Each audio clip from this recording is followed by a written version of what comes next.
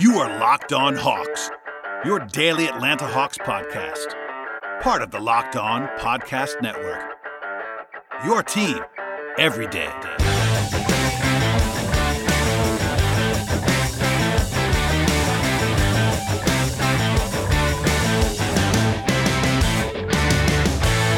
Hello, friends, and welcome to episode 746 of the Locked On Hawks podcast. I am your host, Brad Rowland, on a Wednesday evening, and joining me momentarily will be Ben Ladner of Sports Illustrated to continue our series, breaking down the Hawks roster and reviewing play, looking ahead, all that fun stuff. Before we get to Ben, I want to take a second to tell you to check out the entire Locked On Podcast Network, ranging from, of course, this podcast to Locked On Falcons, Locked On Braves, if you're an Atlanta sports fan, Locked On NBA. There's a new NBA draft podcast with Chad Ford, formerly of ESPN. He is now back in the space. Hollinger and Duncan, all kinds of podcasts all over the network. And I'm also going to plead with you now. I know I always say this, but please subscribe to this podcast. Please leave 5-star feedback. We're trying to do a little bit of a push right now. I know it's sort of counterintuitive in some ways because there's not a whole lot going on. But as you probably know by listening to this podcast, if you have been recently, we're still trying to crank out 2-3 shows a week at minimum, talking about the NBA draft and Hawk stuff and whatever else is going on. So hopefully you guys will appreciate that. Please click the subscribe button. Please tell a friend or two about the show. I really appreciate all of the growth and everybody listening to the pod as always. Thank you sincerely for all of your investment in the show. Okay, without further ado, here is my conversation with Ben Ladner about a trio of Hawks wings. Ben, thank you for joining me for part 3 of 5. It's been a little while, almost 3 weeks. That's all my fault. I had other things to get to and, network things to tend to, but you were faithful in joining me once again. How are you, my friend? I'm doing well. It's all good. By the looks of it, we're going to have nothing but time over the next few weeks or months or however long this lasts. So it was no inconvenience at all to have to wait a little while. Yeah, and these are not urgent either, which is they make for good pandemic content because they're not really changing. It's kind of, guys have played their basketball. They will be free agents or not, et cetera, et cetera. So it's good to sort of get through and review a little bit and spend some time, and I appreciate you doing it, as always. If you missed the first couple of episodes, we cover the bigs, ranging from John Collins and Clint Capella all the way down to Scala Bessier, Damian Jones, etc. On the next 2 of these, with Ben and I, we'll be doing the wings. And today, our trio of players is DeAndre Bembry, Treveon Graham, and with Cam Reddish. And then the next one after this, to sort of split up the big guys a little bit, we'll go with DeAndre Hunter, Kevin Huerter, Vince Carter, who was kind of cheating to have Vince on the wings, but because Vince is going to retire, we'll spend very little time on Vince. And then Charlie Brown, because he's part of the roster. So, the 3 guys today, 2 obvious role players. I would say non-zero chance to be back, but we'll talk about that later on. And then, of course, Cam is the headliner. Before we get into the individual guys here, Ben, I wanted to ask you, what'd you make of the wings overall on this team? Like, a lot of time was spent with you and I and others talking about how bad center was, for instance, all throughout the season. And the wings, they weren't as big of a problem, but at the same time, you had a lot of minutes assigned to a pair of rookies who were lottery picks, but still rookies. And then also guys like Bembry and guys like Graham and even Charlie Brown a little bit. And there was a lot of, I would say, peripheral minutes that were not exactly the most high end on the wing. So what do you make of the whole group this year? Yeah, it was one of those positions where, like, you look at it and you think, oh, well, their wings aren't really that great. And you look at the bigs and you say, well, yeah, the bigs aren't really that great either. You look at backup point guard and you say, it's not really that great. And then you figure out the only good player on the team is Trae Young, at least until John Collins came back. So it was, if you look at it through sort of the totality of the NBA, the Hawks did not really have a good positional group this year except point guard. But wing, I think, was reasonably strong at the top, at least strong in the sense that there were 3 guys that you looked at and said, okay, these are 3 exciting young players. And then after that, it really dropped off. You get into Bembry and Vince and Treveon Graham, and you mentioned Charlie Brown, who barely played. So those guys were obviously a little more ancillary to the team. But even the top 3 guys that I mentioned, Hunter, Huerter, and Reddish, had their struggles at various points in the year. So ultimately, they got it together, and I think this was, by the end of the season, a position of relative strength because they could play three of those wings at the same time and feel comfortable and confident with them on the floor. But for a lot of the year, whether due to injury or whether due to just rookie struggles or whatever it was, this, like many positional groups on the Hawks, was not a position that inspired a lot of confidence. Yes, that's well said. And we'll dive in here. We'll go one at a time as we have been going. We'll start with DeAndre Bembry, who is sort of a weird and fascinating tale. Bembry, by the way, played all 82 games in his third season. It was kind of a nice story. After he had been banged up for his first 2 years after being a first-round pick, he played in every game last year. He wasn't fantastic, but it certainly was a step forward for Bembry, which led to some optimism in year 4. But he was banged up at the end of the year, missed the last 23 games with a couple of different injuries, and now he'll be a free agent. And by the way, he's actually kind of old for a guy who is considered to be a young player. End of his rookie scale contract. Bembry will be 26 in July, which is kind of the problem, if you want to say that's a problem with drafting an older college player, is that when they get to the end of their first deal, they're kind of old already. And that's not, he's not over the hill. He obviously can have the chance to be an NBA player still. But a guy who got banged up, and obviously we'll talk about his play, but has at least one glaring weakness that he still has not addressed. It'll be interesting to see what happens with Bembry. I think I'm sort of burying the lead a little bit, and just to say that, I think he will not be back with the Hawks probably, but it's not impossible. He is, if the Hawks wanted to tender him a qualifying offer, it'd be $3.75 million, and I can't imagine that actually happening. That's more than I think he will get. I think Bembry might be in the league, but do you have broad thoughts on DeAndre Bembry before we sort of dive into his particulars? Yeah, I mean, he's one of those guys that I think you're happy to have on a bad team. He does enough on defense, especially where he can be disruptive and active. But I think his limitations become a little bit more pronounced the better his team becomes. And that's especially because of his offense, where he just can't shoot. He's found ways to sort of get around that lack of shooting. But again, I think as the team becomes better, as his role becomes, more diminished on the team as it improves, he's just not as valuable a player to have. And so I think for the kind of jump that the Hawks are hoping to take next season, he loses a lot of value on that team relative to this past year's team. And it was a shame that he was injured for so much of this year, because we just didn't really get to see him in the second half of the season. Not that he would have been, a key piece, but he was providing minutes, not quality, but capable minutes when he was healthy, which for this team was kind of a godsend. But he's got elements of his game that I like, but it's just he doesn't have the shooting. And like I said, there are times where sort of he'll attack a closeout, or he'll sort of catch the ball on the move, or he'll pump fake, or he'll unleash a nice crossover to get to the rim and find ways around that lack of shooting. But there were just too many moments this year where it's high pick and roll, help defense comes over, swing to Bembry, wide open in the corner, and he misses a corner three. I mean, just these record scratch moments that he's got to take that shot, and whoever is in that position has to take that shot.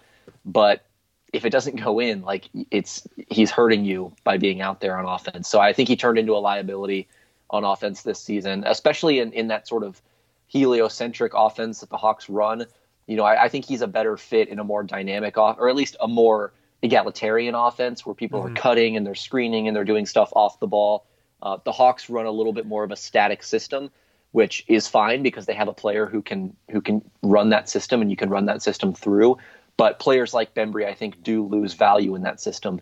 And so I'm with you. I think it's probably unlikely he's a Hawk. Although if it gets to the point where they just need to fill out the roster with another wing and he doesn't have a huge market, maybe they bring him back at a minimum and kind of go from there. I'm not sure. Yeah, I know Lloyd Pierce has always liked Bembry. He's always been complimentary of Bembry, I think, just because of the energy that Bembry plays with. But to your point about his offense, I mean, the shooting is what it is. It's the number one thing that he's always been. Even as a draft prospect, that was the number one thing that people were worried about with him, and with good reason. He now, in 4 seasons, granted some of that's limited sample size, but still 4 seasons worth, has a 50% career true shooting, which is pretty brutal for a wing in a small volume role. You mentioned corner threes. This is a small sample size, but he was 7 of 32 according to Cleaning the Glass this year on corner threes. That is very bad. Very, very, very bad. And, free throw shooting is usually a pretty good indicator about perimeter shooting. He's a career 59% free throw shooter, which is terrible for a wing too. It's just, he can't shoot. And we can do all the different things around it. It just leads to various inefficiencies. I think it's a good point that you're making actually about the fit with Bembry. He was drafted into an offense with Mike Budenholzer that would have fit a lot better for him. I'm not sure it would have saved everything, because at the end of the day, with someone who's 6'5" like he is, a smaller wing, you got to be able to shoot. But it would help him as someone who does have some ball skills, some creation skills, to play in that a different system than what the Hawks are doing. But obviously, you're not going to tailor it to Bembry. So also 2 made turnovers. Like, just offensively, he's a pretty severe negative. And to be positive about it, defensively, he's actually quite good. I mean, that's something that I always wanted to point out. I think he took a little bit of a step back this year. I thought he was probably better in year 3 than he was in year 4 defensively, but still a guy who generates a lot of blocks and steals for his position. 89th percentile, according to Cleaning the Glass, in block rate, and 95th percentile in steal rate. That's very, very good. He's too aggressive sometimes. He fouls too much, but he rates out really well on defensive metrics. The advanced stuff, the all-in-one metrics, always like him defensively, and the Hawks were much better when he played defensively, but sort of the headliner and the thing that I think probably matters the most is that the Hawks were about 10 points worse per 100 possessions when he played on offense. That's just offensively, but he kind of just kills your offense, and you can't take that on this Hawks team where you already didn't have enough shooting, as we talked about a lot. But it just is a bad fit, and unless he becomes even if he was below average as a shooter, you take that. Right now, he's well below that even, and it's just tough to sell.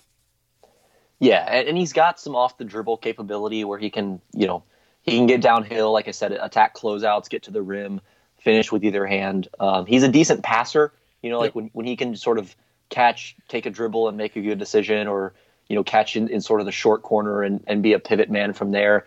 Like, he can be capable in a lot of that stuff. It's just the ball doesn't move enough in Atlanta's offense to really fit him into that. And then again, if you can't shoot, you're not getting the respect from the defense to really maximize that off the dribble ability. You're not getting the respect to, free up those passing lanes, because defenders are just laying so far off of you that there were times where he had no choice to shoot, but that's obviously the least favorable choice from Atlanta's perspective. And that's kind of the big pitfall with a guy like him, is you just force him to shoot. He's got to take the shot because it's a wide open shot, but it's not a good outcome. It's not. And I've always liked DeAndre. I liked the pick when it happened. I think it was a perfectly reasonable draft pick when it happened at 21 in a pretty bad draft in 2016. But, as far as Atlanta's concerned, like you said, like if it was a minimum and you needed to just fill out the roster, I wouldn't mind that at all. I do think Bembry is someone who should get another deal somewhere. Granted, it should be for the minimum and probably a 1-year deal for the minimum. But I think first round pick that has some skills, defensively especially. Like, he's good on guards defensively, definitely above average in that category. When he at least has one marketable skill. If a team buys it, they might be able to fix his jump shot. I could see him getting another shot somewhere in the NBA. But at the same time, I don't see it being a lucrative offer, and the qualifying offer just won't be given by the Hawks. So he'll be hitting the market regardless. And I think I'll be rooting for him. I've always liked DeAndre. Just candidly, I've always enjoyed him, talking to him, and good story and all that stuff. But he's just not the guy that the Hawks need on the wing right now. So I think I would guess he will probably move on.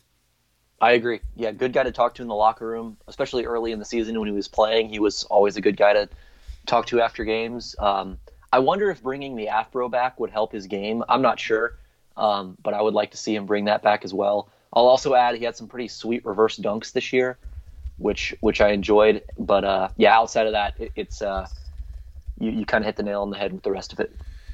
Yep, there we go. All right, we're going to take a quick break, and we'll come back to talk about Treveon Graham and, of course, Cam Reddish, so hold on tight. All right, Ben, it's Treveon Graham time. A personal favorite of mine. I've always liked Treveon. To set the stage, just like we did with Bembry, this is a guy who's going to be hitting free agency.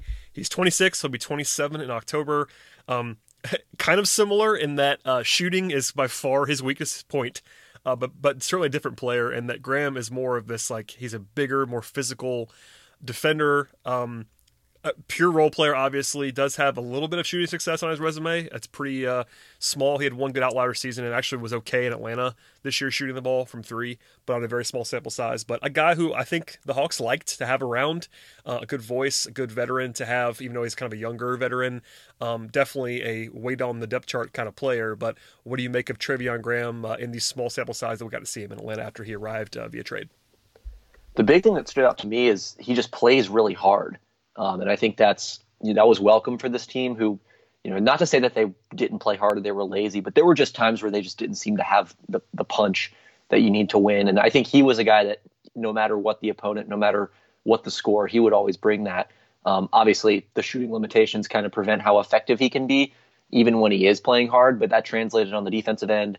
I remember him being a pretty decent offensive rebounder. I would need to check the numbers on that, but I feel like I want to say he was, he could stick his nose in there and get some second chances. He showed a little bit of an off the dribble game at times where he would attack a closeout and kind of get his shoulder into the defender and create some space for like a floater or kick it back out, collapse the defense and find a shooter. So he can do some things on the offensive end. Like you said, that one sort of outlier season, really two in Charlotte, where he shot the ball okay from deep. That's kind of what you hold on to if you're a Graham optimist. And like you, I think I am, although there's mounting evidence that he's really not that kind of shooter. And I think, it was on a super small sample size. He wasn't really taking a ton of threes. So he's probably closer to a below average shooter than he is to a 40% shooter, like those raw percentages would suggest. But I still think he's useful. He's got the defensive versatility to really help you. He can guard basically 1 through 4. Like he guarded, when he was in Minnesota, he guarded Trae Young when the Wolves came to Atlanta. And then he played a lot of backup 4 for the Hawks after he was traded. So I think he liked that kind of defensive versatility, the quickness, the strength, the tenacity, like I mentioned. And, he's a guy that if he can stand in the corner and shoot 35%, that's not great. He's not starting for you. He's probably not even a 10 or 12 minute a game guy for you. But if that's his role, if that's all you need him to do, and he can bring everything else on the defensive end, he's a fine player to have at the end of your rotation. And not really a bad backup option if someone gets in foul trouble, if there's an injury, or if you need to change things up with just kind of a different energy off the bench. He can bring you that, provided he can shoot at least a passable rate, which he mostly did in his 21 games in Atlanta down the stretch. But obviously you need a bigger sample size to really draw a conclusion about how that's going to carry forward into the next few years. Yeah, and there's some indicators that would tell you that maybe he's okay as a shooter. Now, granted, if you want to be a pessimist, you would point to the last 2 seasons he has a 46% true shooting, and that's very bad. But almost 70% free throws for his career, which is not great, but not terrible, and career 33% from 3. And if that number is real, like, he's an NBA player. Is he a good NBA player? Probably not. But I think we both tend to like Graham, especially in a small role. Like, defensively, he's not a huge block and steal guy, but your point earlier about his rebounding is a good one, especially in Atlanta. He was crashing offensive glass a lot. He's aggressive. He plays really hard, like you said, and I think he's just in the right place at the right time defensively, and there's a lot of value to be had with someone who is versatile, who is big and strong. I know I think he's listed at 6'5", but he's a bulky, strong 6'5", to where he can defend most power forwards, and that is a helpful guy. I think, ideally, to cut this, put it in a very plain sense, I think if you were looking at trying to pay Treveon Graham real money to be in a rotation, that would not be a great option. But if you can get a guy like Treveon Graham on the minimum or close to it to be your 5th forward, that's the kind of guy that I would like to have in that role. He's definitely a quality locker room guy, and if you need him, you can play him 12 minutes a game. But also, I think going into the season, if you're healthy, you don't want Treveon Graham in your rotation probably. But having that kind of useful, versatile piece who can defend in a pinch and not just kill you on offense is a nice depth piece to have, and that's kind of what the Hawks might be looking for if they want to bring him back on the minimum.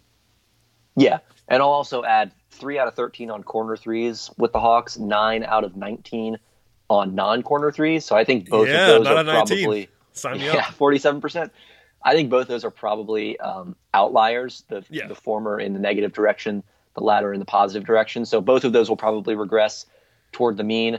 Not good at the rim. Like you said, he's very limited on offense. He's really just standing in the corner and shooting. And I mentioned, he can do a little bit of that, attack a closeout and shoot a floater type of stuff. But really he doesn't have much of an offensive game beyond catch and shoot jumpers, but he's one of those guys that doesn't really need to. I think he's a player who knows his role. He knows what he is. He knows what he needs to do. And those guys are valuable, where you can just kind of plug them in. You're not asking them to do a lot. They're not trying to do too much. And you said it well, like if he's in your rotation at a high salary, like you're probably not feeling great, but as kind of a break in case of emergency option, you could do worse than Treveon Graham. Yeah, that's well said. I think if you're going into this offseason, if you're the Hawks, you're not prioritizing Treveon Graham, but if he would like to stay on the minimum and you want to give him that contract to be, the 13th, 14th guy in your team, that is totally fine. To your point about his offensive game, before we move on, his career usage rate is 12%, and that is obscenely low, which is correct. I mean, it's what it should be for someone of his ilk offensively. But I just kind of paints the picture of how little of an offensive piece he is. But you rather have that guy who knows what he can do and what he can't do to come in, play defense. And honestly, if you were going to pick, this is probably cherry picking to some extent, but if you were going to pick one guy on the Hawks roster to like lock down Kawhi Leonard at the end of the season, it might have been Treveon Graham. Yeah. It's one thing, like, and you won't need it necessarily unless you get in that situation where you're in a playoff series and things get weird and maybe you get an injury and you just have to have that be your whole role. But he would do a good job against a big physical number one wing, probably as good of a job as anybody on the roster would do. And that's a very specialized thing. But again, in this breaking case of emergency kind of role, it's not the worst thing in the world to have on your team. Yeah, we got to get Danny LaRue in here and start the Treveon Graham. Danny loves club. Treveon Graham. Yeah, that's true. Yeah. I've always liked Treveon Graham. I think, we could probably leave it there for now. He's a guy we've described, I think, pretty well. Not flashy in any way. And by the way, if they moved on from him, I wouldn't be upset about that either. Yeah. It's totally fine if he's not on the team, but if he is on the minimum, that's totally fine too. Okay, we'll go to the main event now, and the one guy who we know is going to be on the team, and we know he's going to be a big part of the team next season, and that's Cam Reddish. We'll go broad strokes to start off with. I'm going to just say this out loud. Cam's rookie season kind of went exactly how I thought it would go. And it's kind of the way that I even talked about it going quite a bit before the season began. Take your victory lap. Well, I am. I'm going to do that a little bit right now. But it's just, I say that just because it's interesting, and I'm not sure how indicative it is in the future, but the core muscle injury he had at Duke, all the stuff from going back to Duke, the fact that he lost the whole summer, it was a foregone conclusion that he was going to be bad at the beginning of the year, and people didn't want to listen to that. But anyone who was following the team closely and hearing, like, he was always going to be bad early in the season, and he was very bad on offense. But long story short, and we'll dive deeper now, obviously. Offensively, it was brutal early, but defense was pretty good from the beginning, and it was quite good throughout this whole season, especially for a rookie. And then the offense came alive. He started making more shots, and now it's kind of funny. I went from telling people not to panic in November to telling people now not to get too over aggressive, because people are assuming that the guy that he was in March is now the guy he's just going to be from now on, and that'd be nice. He was quite good at the end of the season, but all things considered, I think it's probably fair to say if you pay close attention to Cam Reddish throughout the year and didn't just look at the overall stats, you're probably feeling pretty good about the way that Cam sort of transformed himself and the way that he's sort of performed at the end of the season. Yeah, he closed out really strong. I think his last 24 games or so, he shot like 41% from three or something on 4 or 5 attempts per game, yep. Which is obviously very, very good.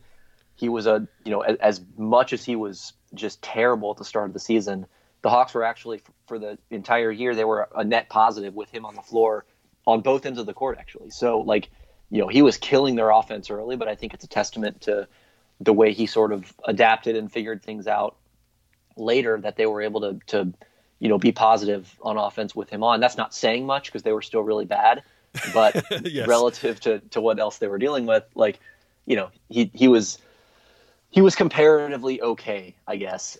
He was my favorite player on the team to watch this year, and not like from a game to game stand, not like my favorite player in a given game to watch. I don't like his game the best, although I do like his game. But just to watch from the start of the season to the end of the season, the transformation, the development, the sort of feeling things out, I thought was really, really fascinating. I remember the first preseason game when we were kind of standing around his locker waiting to talk to him, he like looked at Vince Carter and he shrugged out. He's like, what do I do? How do I do this? And it sort of reminded you like, okay, this guy doesn't know anything about the NBA. He's figuring all of this out on the fly. Not to mention he's coming off a surgery. He had a kind of a weird year in college. He's 20 years old. It was just no summer league, nothing. Like he was ice just cold. Really thrown into a tough situation, and you could tell early he had no clue how to navigate it. He just had absolutely no idea what he was doing on the court, at least on offense. He didn't really know how to be an NBA player, which really no rookie does unless you're Luka Doncic and you've been playing for 5 years in Europe before. So I just thought watching him figure things out sort of on the fly over the course of the year was really cool and really fascinating. And I'm glad for him that he was able to figure things out. Do I think that he's going to just kind of pick right back up next season and be a 40% 3-point shooter and 28 minute a game rotation player? Maybe not. But I do think he'll level out somewhere between where he was at the start of the year and where he was at the end. And I would probably guess he'll be better on the whole next season than he was this year, as most rookies are. Yeah. But I don't think he'll reach quite the level that he was in the last 20 games of the year. Yeah, that's probably safe to say. And just it's only one stat, but I think it's the one that paints the clearest picture. So I'm going to cheat a little bit here. His true shooting percentage for the season was 50%, which is pretty bad. It's not incredibly bad, but it's not good by any means. Now, if you go month by month, though, it kind of paints the picture. 27.9% true shooting in October. That's only 5 games, but that's as bad as it possibly could be. 42.8% in November. That's dreadful. 46.7% in December. Still dreadful. Then he makes the leap. 54.3% in January, which is like league average. 57.2% in February, which is above average and very good. And then March, only a 4-game sample size, 67.2% true shooting. So it went up every month. And like you said, you alluded to this 3-point shooting only, but even his true shooting, which kind of takes everything into account, the last 27 games, which is basically January 1st to the end of the season, hit a 57.4% true shooting percentage. Now that's actually quite good, especially for a rookie, but that's good for anybody on the wing. But prior to that, so basically first half versus second half of his own season, it was 42% true shooting in the first half, 57% in the second half. So is he as bad as he was early? No way. Is he as good as he was late? Right now, I would say no. So to your point, like he'll probably land somewhere in the middle, and that's not a shot at him by any means. I think people know that I was high on Reddish coming in. I would have had him higher than the Hawks drafted him at 10. I would have had him around 5 or 6 on my board. But it's not a shot at him to say that like I don't think you can assume growth for anyone. This is not a Cam Reddish specific thing, but you can't assume linear growth. I think there's a little bit of this because I know Hawks fans were already in love with Reddish well before he even became a Hawk, that now they just assume he has arrived and is now a star, and it's not. I would not go that far just yet. I think there is a lot of potential here, and we'll talk about his defense in a second, which is already quite good.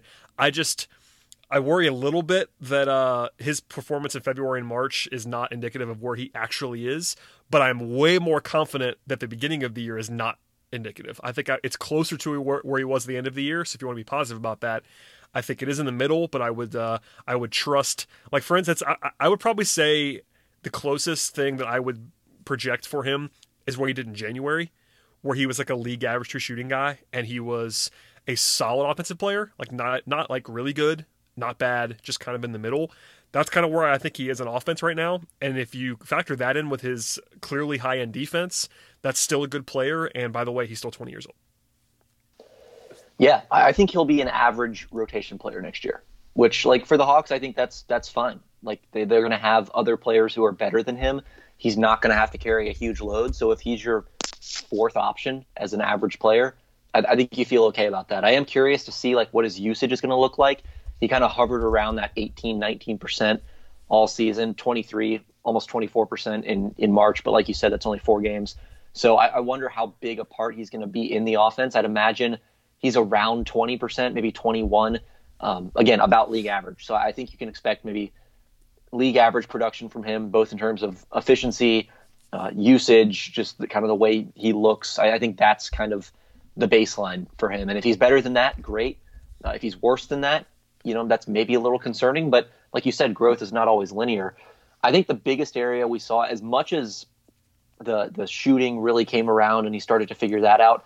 I thought it was his shooting at the rim, and especially in transition, that really kind of represented his growth the most. Where at the start of the year, I mean, I remember like at least 5 or 6 plays off the top of my head, and I'm sure there were many more, where he would just barrel into 3 guys in transition, try a hopeless reverse layup that was never going to go in. And you could see it coming a mile away. I mean, it was like I would turn to you when he'd get the ball at half court and say, "This is not going to end well." I was going to say it was really a running joke between all of us that. I mean, and people on the internet as well, but in person, you never really had a lot of confidence when Cam had the ball going toward the rim early in the season. It was not going to end well, and the numbers reflected how bad it was. And they honestly poisoned the full season. But at the end, to your point, it was much, much better. Like, he kind of just figured out the craft of it all. It wasn't just like barreling with no plan. I think you saw a lot more patience and even more assertiveness, as weird as that is to say, because he was so assertive early on, even though he had no plan.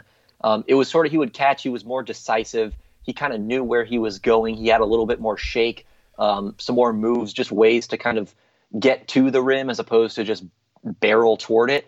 And I also think that just adding strength was big for him, where, you know, he's not jacked by any means, and he's like visibly he's not that much bigger than he was at the start of the year.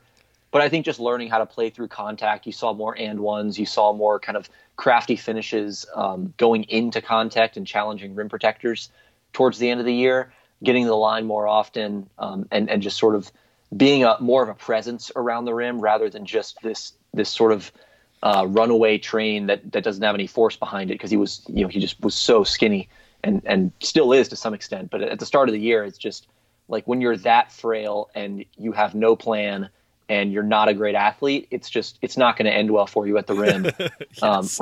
When you're doing what he was doing. And so I was really encouraged to see him figure that part of the game out, as much as the shooting was encouraging. And we can talk about that as well. But I just thought the patience and the understanding of how to get to the rim and then finish when he got there was really good to see. Yeah, that's a great point. And that's probably the single biggest thing. You know, a lot was made, and rightfully so, of his three-point shooting, especially improving. And that was always going to happen. Like, there was no even if you were not a Cam Reddish believer, no one thought he was going to shoot 20% from 3. That was not a thing that was ever going to happen. And I said this consistently, I think you did as well, that the bigger concern with Cam on offense was always his stuff around the rim rather than his shooting. There is a divide on what people think about his shooting in general, like whether he's going to be a good shooter or simply an adequate one. And that is a meaningful distinction that I'm not sure of just yet. But the stuff around the rim was my number one concern with him all the time on offense, was that he was bad around the rim in college. He's not a great athlete, but him picking up a little bit more craft and sort of figuring out ways to get around defenses and be a little bit more efficient around the rim is helpful. And, you know, the season-long numbers, people tell themselves a little bit with whether they watch the Hawks or not. I've heard some national stuff in the last couple of weeks that's kind of funny about Reddish, because if you didn't pay attention to the Hawks, and I can't blame you for not paying attention too much to the Hawks, but if you didn't, you just saw his season-long numbers, and honestly, even with the uptick, they're still bad. I mean, because of how bad he was early on offensively, if you looked at just his season-long numbers, no splits, no nothing, he looks like a really bad offensive player. And I get it. But he was not that same guy in the second half of the season. He was better than that. How much it keeps improving is the big question. But I think the season-long numbers do not tell the whole story. They do tell you that he was really bad early, and that's true. But the improvement was really something to point out, even if the overall numbers didn't paint that picture. I'm going to ask you this: what do you think is his? And this is something we're still just guessing, but it's sort of informed guessing. What do you think is his true talent 3-point percentage moving forward? Like, do you think he's a legitimate high end shooter that's shooting like 38% from 3 on real volume, or is he someone that's more of like a league average? You know, someone you have to guard, but someone who's not going to like bend defenses. That's a good question. It's tough. A lot of it depends on the volume. A lot of it depends on the difficulty. You know, is he taking off the dribble shots? Is he coming off pick and roll and sort of creating threes for himself? I think he's probably not doing a ton of that as long as Trae Young is on this team, because he won't have the opportunity, even if he becomes decent at it. Like, he's just not going to have the chance. I would say like 37% maybe on 6 attempts or something. That's about what I would say too. And, you know, again, there's not that much sample size here. We only had this year where he was 33%. on some pretty decent volume. Honestly, he still attempted, I'm looking now, 4.3 3-pointers per game. And that's, that's pretty decent sample for someone who was playing not that much.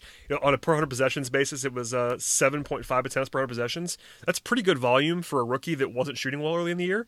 And by the way, free throw shooting is a good indicator, 80% there. I think his jumper, he's never going to be Kevin Huerter, I don't think, as a three-point shooter. But I do think that it would not surprise me if we were looked up in 2 years and said Cam Reddish is an above-average shooter. He's, again, not going to be like a elite shooter. But I have no reason to think that it won't work. I mean, his mechanics were kind of sloppy early on. They got a little bit better. That was noticeable even to people that are like me. I know a little bit about this. I'm not a shooting coach, and I could tell you that his mechanics were all over the place early in the year. His feet were always going in the wrong place. He had some hitches. Once he figured that out, the results kind of followed. And as long as those mechanics stay solid, I think he will be a solid shooter. But I think part of the evaluation with him is in terms of his ultimate upside offensively is how good of a shooter is he, and we're all kind of guessing on that one, I think. Yeah, I actually just recently talked to Marlon Garnett, who was Reddish's sort of primary player development coach this season, about that, the shooting transformation. And he mentioned a few things. I also watched every single one of Reddish's 3-point attempts this season, which I don't know why I subjected myself to that, but I did. But 250 of them, by the way. That's a lot of shots. It was a lot of shots. But one of the things that Coach Garnett mentioned was the footwork, which I think was noticeable to everybody. I mean, even at practice, just watching him shoot around after practice, he really just did not have consistent footwork. He struggled to get the shot off quickly because he wasn't doing his work early. He wasn't setting himself up to catch and just immediately shoot. He had to catch and then he would set himself up and then shoot. And in the NBA, that's just not fast enough.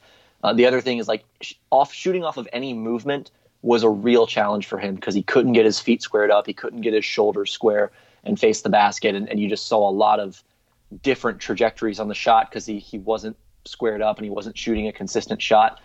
And one of the things that Coach Garnett mentioned that I hadn't noticed before was I'd sort of noticed it, but not in this specific way, where he would early in the year when he shot, he would after he followed through, his left arm would sort of fall down in sort of this arc motion, out to the side and sort of drift away from his right hand.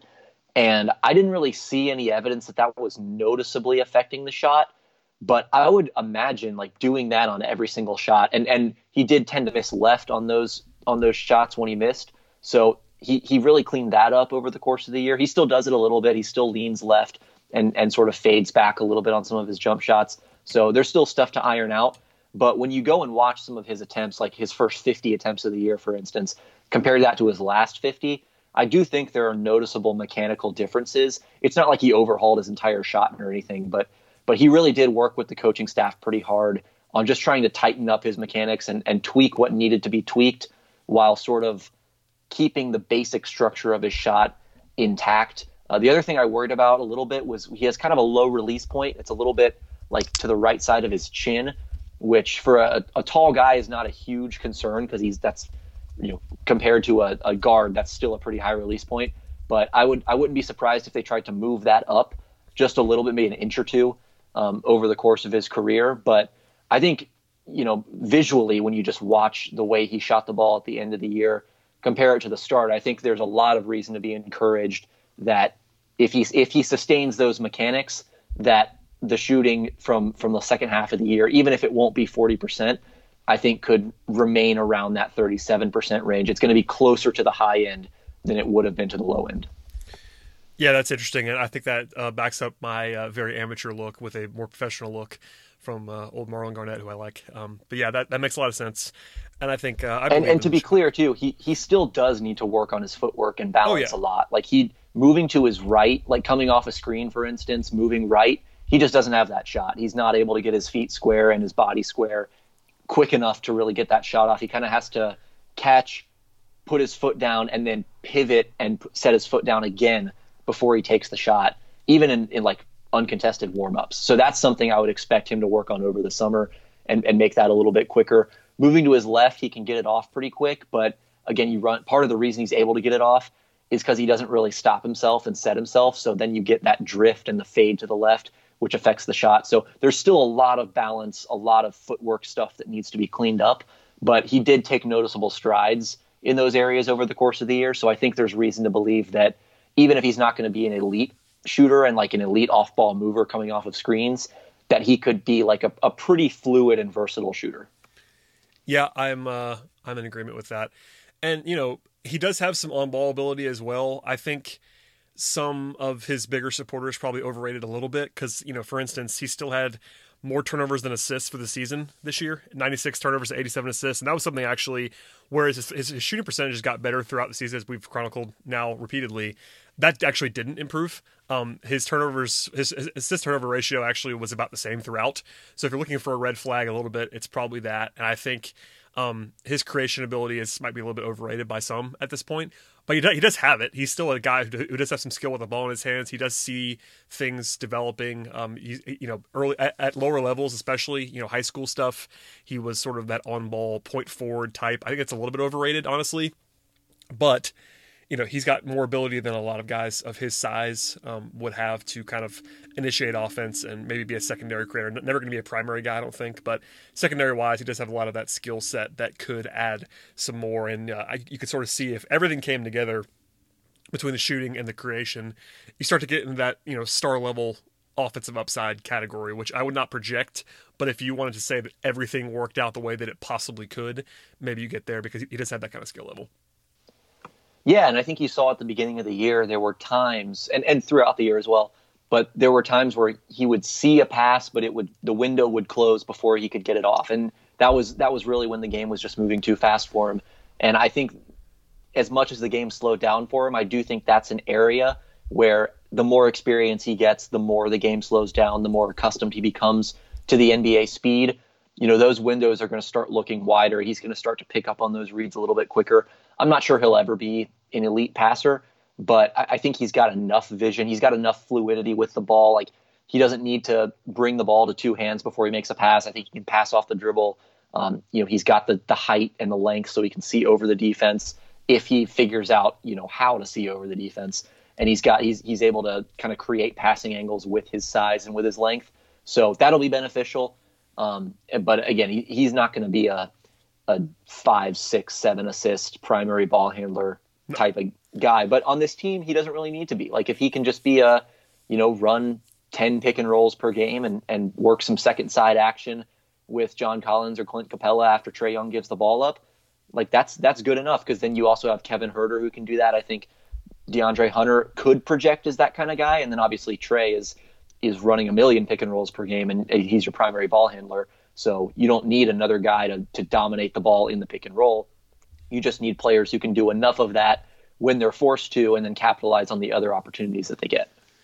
Yeah, and I think he's a good fit with Trae Young for a lot of reasons. What you just described offensively is one of them, and we'll transition to the defense a little bit because I want to spend some time on the defensive end of the floor. But that's the other big reason is that Cam was very good defensively overall, not even just by rookie standards. Like, he was a good defender this year, flat out. Just even compared to everyone around the NBA. Still, high block rate, high steal rate for his position, pretty good rebounding numbers. He graded out as a good defender by pretty much all of the advanced metrics, one of the better guys on the Hawks roster by both 538's Raptor model and PIPM, for instance. Like, it was good defensively. And that wasn't a surprise to people that watched him closely at Duke. That was something I was really high on coming into the year as well, is that I always thought he was overrated offensively and underrated defensively. And I think defensively it really popped. And I think Travis Schlenk gave a quote to either Sarah Spencer or Chris Kirchner, one of them, about how, they were talking about Cam being one of the best defenders in the league.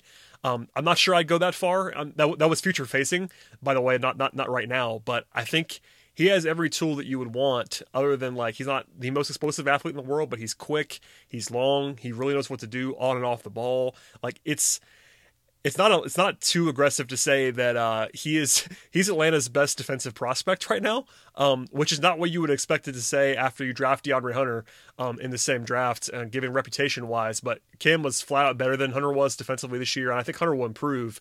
But that's not to say anything about the fact that Reddish was quite good, and I feel like I've been effusive about it all year long, but it's worth talking about just how good he was defensively. Yeah, he's really fun to watch on defense too. When he's making plays, and that's the thing that separates him from Hunter, is he's much more of a playmaker on defense, both on and off the ball. He's got really quick hands. He's more agile than he is explosive, which on defense it's more valuable to be agile and explosive. He gets over screens well. He's pretty fluid, and he can sort of take risks without gambling, if that makes sense, because he's so long. He can be in the passing lanes and make plays, but he doesn't have to put himself out of position necessarily because he's got good length and he's got good recovery speed. I think there were times, at least when I watched him in college, which admittedly was not a ton, but I think when he played, when he played the UNCs, when he played the Virginias, and he had that one-on-one matchup, I think you saw him lock in on defense and really, embrace those, okay, I'm guarding the other team's best player type of games. The effort waned a little bit when he was off the ball or when he wasn't guarding another elite player.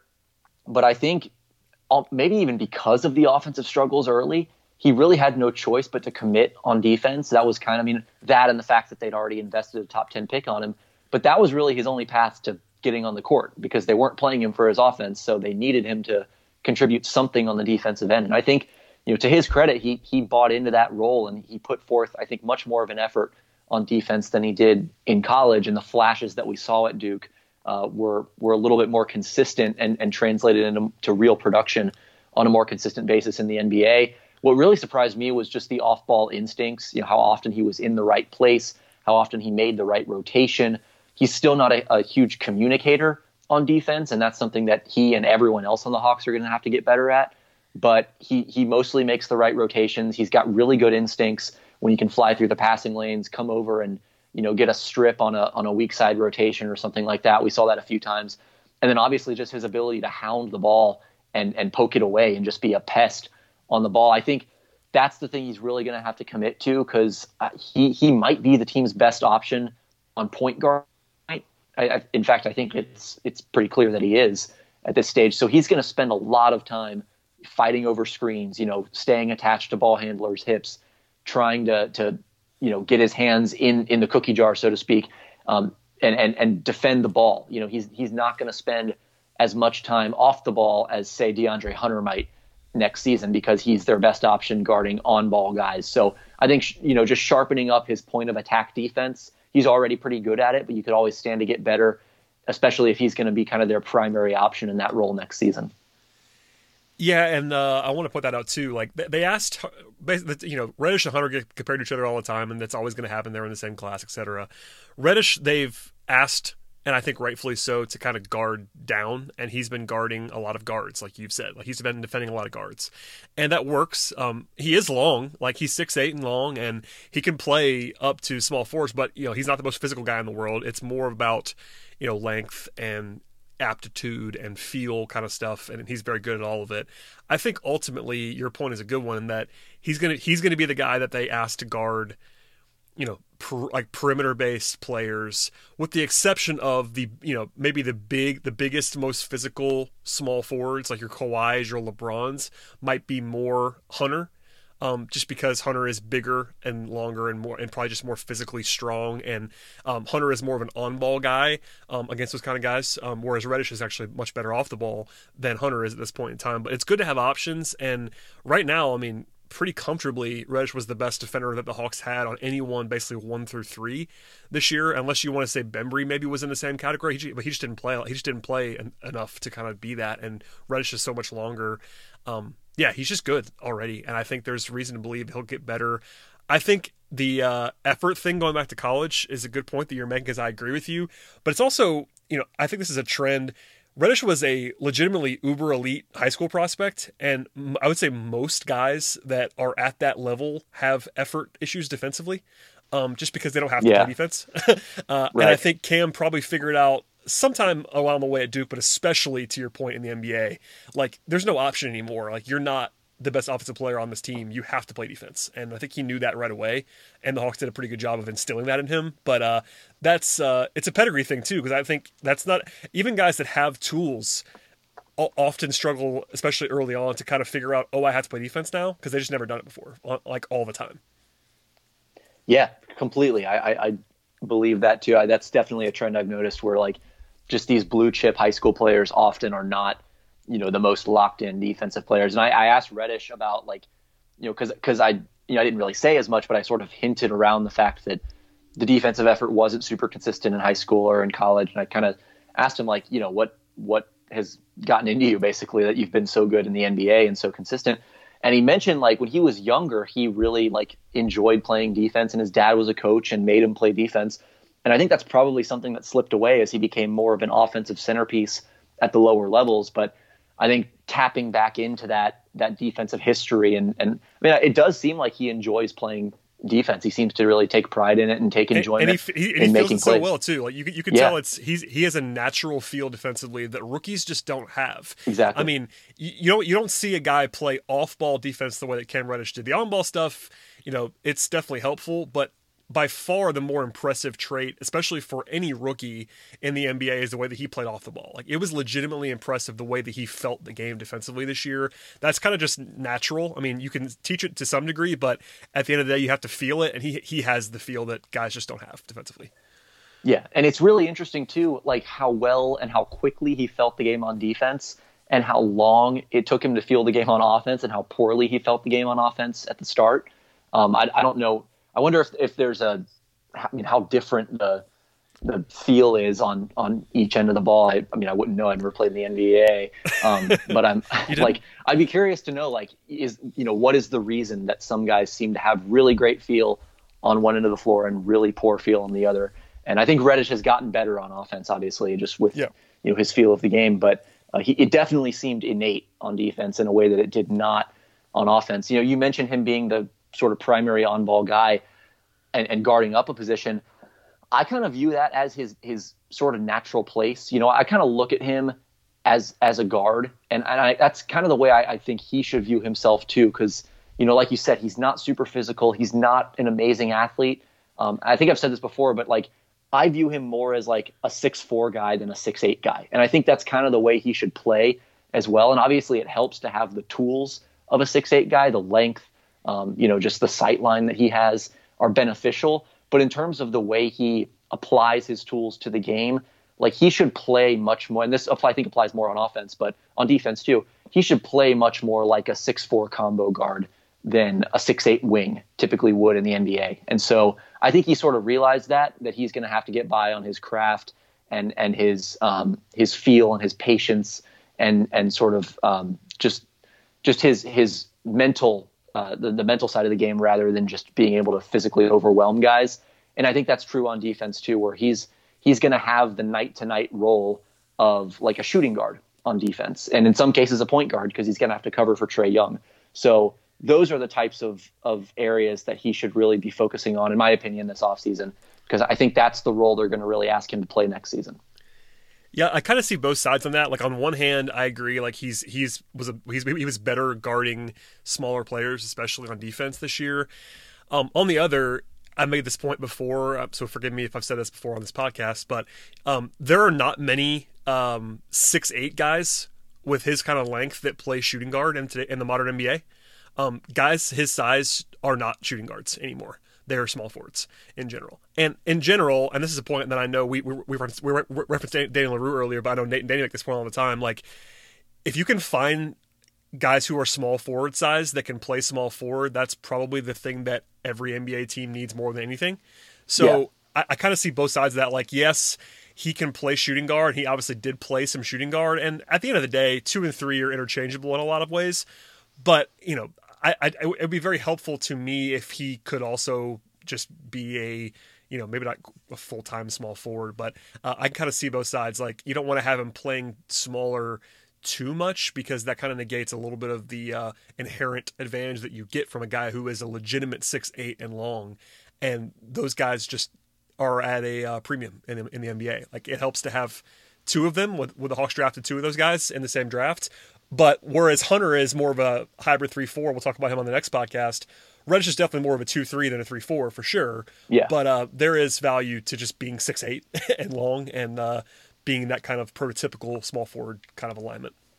For sure. And I think he definitely ends up playing both roles next season. I think more like, I'm sort of thinking offensively, where like, I just don't think he's ever going to have that Chris Middleton, Jaylen Brown, Kawhi Leonard type of physical dominance, just the ability to physically overwhelm people. Yeah, he's just so thin. I mean, he's always going to be. He's always going to be. He's not a great leaper. He's not super explosive. So he's going to have to sort of figure out more of those guard skills, which is, I guess, is what I was sort of getting at. But also I do think on defense, like guarding point guards is not going to be unfamiliar for him going forward, because, Kevin Huerter is a fine defender, but he's not a primary option on a primary ball handler.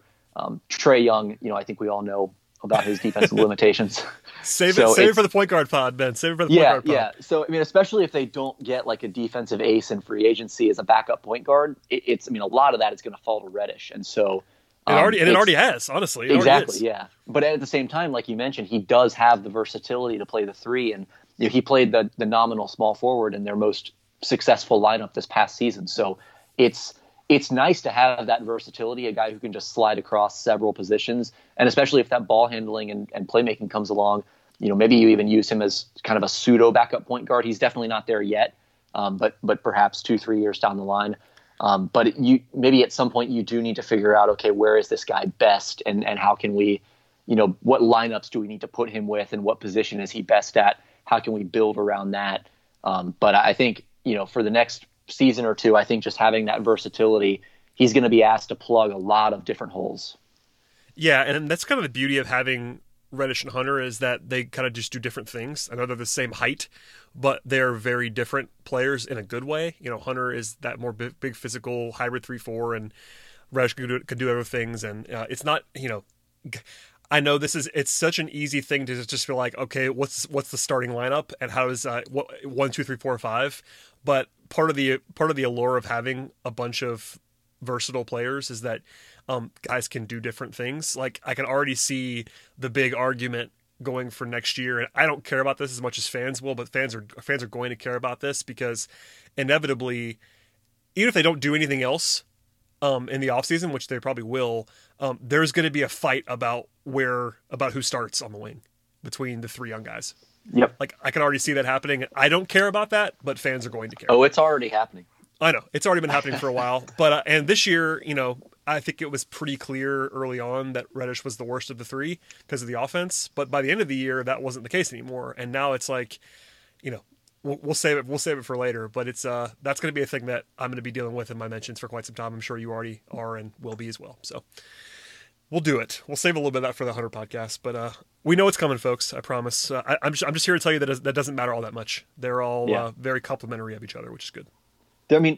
Basically, they're going to have, no matter who starts, the lineup that they basically close the season with, the Trae Young, Kevin Huerter, Cam Reddish, DeAndre Hunter, John Collins lineup, is going to play a lot of minutes next year. That's going to be one of their 2 or 3 yeah. I mean, it was relied upon lineups. It was their number one lineup this year, which is hilarious, considering, between the suspension to Collins and the injuries and the relative youth, to have that be your number one most used lineup this year, and that included both rookies, tells you a lot about what they see in the future. And I know they add Capella, but and there will certainly be times when they have to play Capella at the end of games, and Capella will probably be a prominent part of the team in a way that no other center was this year. But a lot of the time the NBA plays small at the end of games, and you could see them closing with that lineup a lot. It would not be a big surprise, especially if they don't add another piece. I could even see them, especially if Capella's on a rest plan next year, starting lineup in certain games, especially against your Brooklyns, your Utahs, these small teams that don't really play a power forward. Like that, they did that a few times this year, partly out of necessity. But next year, like if Capella's sitting out with load management, or if he's injured again, which obviously you hope is not the case, but like they're going to be avenues for that unit to start some games, and certainly they'll close some as well. There's going to be 2 main lineups. It's going to be whoever starts and then those 5 guys. So no matter what the starting lineup is, like those guys are going to have plenty of time on the floor. You just hope that none of them, whoever the odd man out is, so to speak, that they don't bristle at the fact that they're no longer, a quote unquote starter. Yeah, that's always the political game of it all, and it gets even more dicey when and if they sign Joe Harris or something like that to add another body to the mix, because keep in mind, $49 million in cap space. They're gonna sign or acquire another good player. I'm pretty confident in that. So add another guy to the mix, and it gets even tougher. But it's a good problem. You're allowed to have more than 5 good players, Ben. I don't know I'm not sure if you heard that before, but it's true. I thought we got rid of that rule once the Warriors broke up. That's true. I mean, I guess the Hawks have this core five that they always refer to that blatantly ignores Clint Capella, who's like a very good NBA player, and he's not in the core five somehow. I'm not sure how that works. And also Bruno. Where's the respect for Bruno? Well, I'm fine with that, honestly. And I like Bruno. This is a pro Bruno podcast, but yes. I do think it's hilarious that they're even now still referring to this core five, and it's like, guys, you just traded for Clint Capella. He's obviously part of your core, like he's very 25 obvious. years old. Yeah. By the way, as a sidebar. To tie it all in, DeAndre Bembry and Clint Capella are the same age. You know what's crazy? I was looking this up the other day. Buddy Hield, Bogdan Bogdanovic, and Harrison Barnes are the same age. I believe you. Buddy Hield, you could tell me, is 34, and I would believe you. They're all 27. Yeah, that sounds right, honestly. The Hawks are obscenely young. And people have to be reminded of that all the time, but it did strike me as funny when I was going through. I was trying to get the Bembry comp to just kind of remind people how old he is relatively, and he's the same age as Capella, and he's older than Scal, and he's older than Damian Jones. So, yeah. Sorry, DeAndre, you're kind of old. It's okay. All right, Ben, we've done enough. We're almost an hour, including about 35 minutes on Cam Reddish. That's probably enough for today. Anything that you want to get off your chest before we get out of here? Anything you want to plug as well? I know you are dutifully keying along, as we all are during this dead time. Yeah, I'll just add that I really like Cam Reddish. I was high on him going into the draft, probably higher than the consensus. And honestly, even like I think groupthink scared me out of ranking him higher on my not that my draft board means anything, but on my personal list of prospect rankings. I think I was scared out of having him even higher than I wanted to have him, just because so many people were low on him, which I understood, but. That's only to say that, like you, I've been a fan of his for a little while. I see a promising outcome for him in the next year or two, and the rest of his career, really. So I was encouraged by what I saw. Like I said, really fascinating to just kind of track his growth from like a basketball puppy who just had no clue what was happening to a fairly quality NBA rotation player. That's a hard transition to make. I know he put in a ton of work. To make that transition. Getting healthy obviously helped, but good on him to sort of figure things out, and I hope for his sake that he can kind of carry that forward. Speaking of Cam Reddish, I should have a season review piece on him out in the next day or two. Still working on how to tie that up and connect some of the ideas in it, but that should be out shortly, and then everything else is just si.com/NBA/Hawks. With as much turmoil as is going on at SI right now, we're still going strong over at that churning site. Along. Yeah. For the time being, it's still going. So, that's about it. I've enjoyed doing this series with you. I can't wait to do the remaining 2 episodes here. Yeah, 2 more to go, and I actually assigned myself the Cam Reddish player review for Peachtree Hoops, so I will try not to read yours until I'm done with mine, so that I will not copy you incessantly. But yeah, I think honestly, just I'll share all our probably takes. copy a lot of the ideas you said on this. Well, podcast, yeah, I mean that's part of the fun of these pods is that it helps me to write things, helps you to write things, and we'll start kicking stuff around, and people hopefully are enjoying these. I know it's this kind of weird zone where we're still talking about basketball like it exists, and I think it hopefully will again shortly. But in the meantime, I like talking about basketball, and I appreciate your willingness to do it. Again, we have 2 more of these. We'll do 1 more on the wings, and then the what I'm affectionately calling the Trae Young podcast will be part 5 because he's the centerpiece of that. But thank you, Ben, for joining us. By the way, where can people follow your stuff on Twitter again? Oh, that's at @BLadner_. You tweet so often, after all. And it's so active. I think that's my only social media account. So that's really where you can find most of it. Follow Ben on Twitter. He occasionally will tweet things, and I try to get him to tweet more often, but he's very smart, as I think people probably know from this podcast. So thanks, Ben. And for everybody else, we will see you all next time.